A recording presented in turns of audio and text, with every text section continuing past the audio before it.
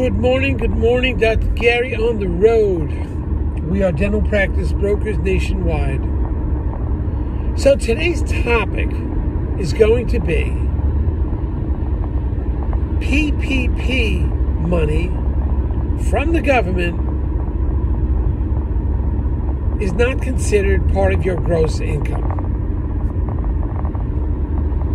We'll get into what that means and so forth.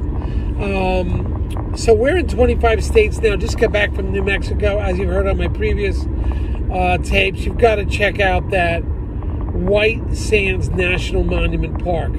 Incredible. You feel like you're on the moon. I mean, these white dune sands go for miles. There's nothing like it. And you can go sleigh riding down them. It's a must-see. We saw 5 offices over there. Pretty exciting. Anyway, so getting back to it, we have 25 states that we're in now. We have 10 employees, and we're all there to service you. We may be adding on more acquisition people, development acquisition, so we can grow faster and get more states. At the same time, we hired an operations person that will help us manage.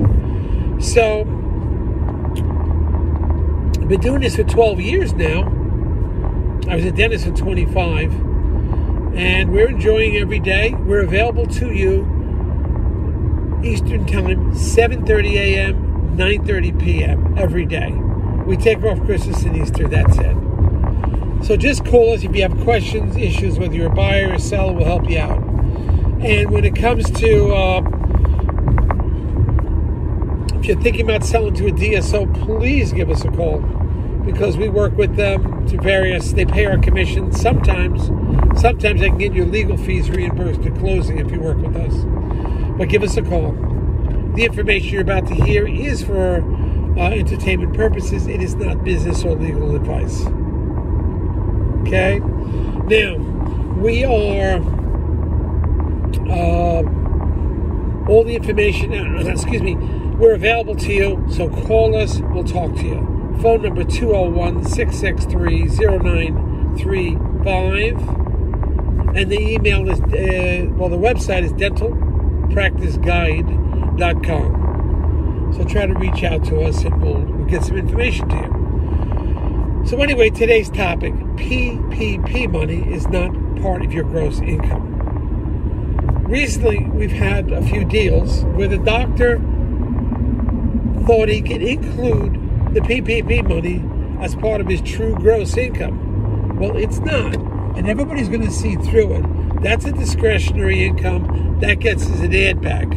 You can't have that. One doctor's insisting that his income was $180,000 more than his book showed. And then he said, well, I added my PPP money. I said, no, it's not part of your gross income. So, because it wasn't produced from your office, even though you were given this gift from the government. So you've got to understand this. This is very important. When it comes to finances, the books, the papers, you've got to be spot on because the bank is doing due diligence on your income, your books. The buyer is doing it, and the buyer's accountant is doing it. And my accountant's going to be looking over it. We're going to pick up on it. You just can't say your PPP money was part of your gross income. You just can't do that. That will be an add back, and the seller's just going to have to understand that. I mean, that's the way it is. All right? When it comes to anything on your books, and also information about your practice, just be upfront. We have an incident, sexual harassment, lawsuit, malpractice. Be upfront with it. We have one nonsense malpractice lawsuit. Tell them we're at the tail end. We've settled with them. It shouldn't be a problem. But inform me, your broker, inform your attorney, the other attorney, and the bank. So when the issue comes up during due diligence, and they will find it, when it comes up on due diligence, everybody's on board and they're prepared for it, no matter how bad the situation is. We had a legal situation on a big deal. The doctor didn't tell us. We didn't find out till the last minute. I mean, it was a problem. You know, it was a big problem. He didn't tell us until the very last minute, and now we had to scramble.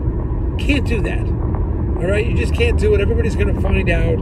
Be upfront with the negative information. Go, hey, here's the situation.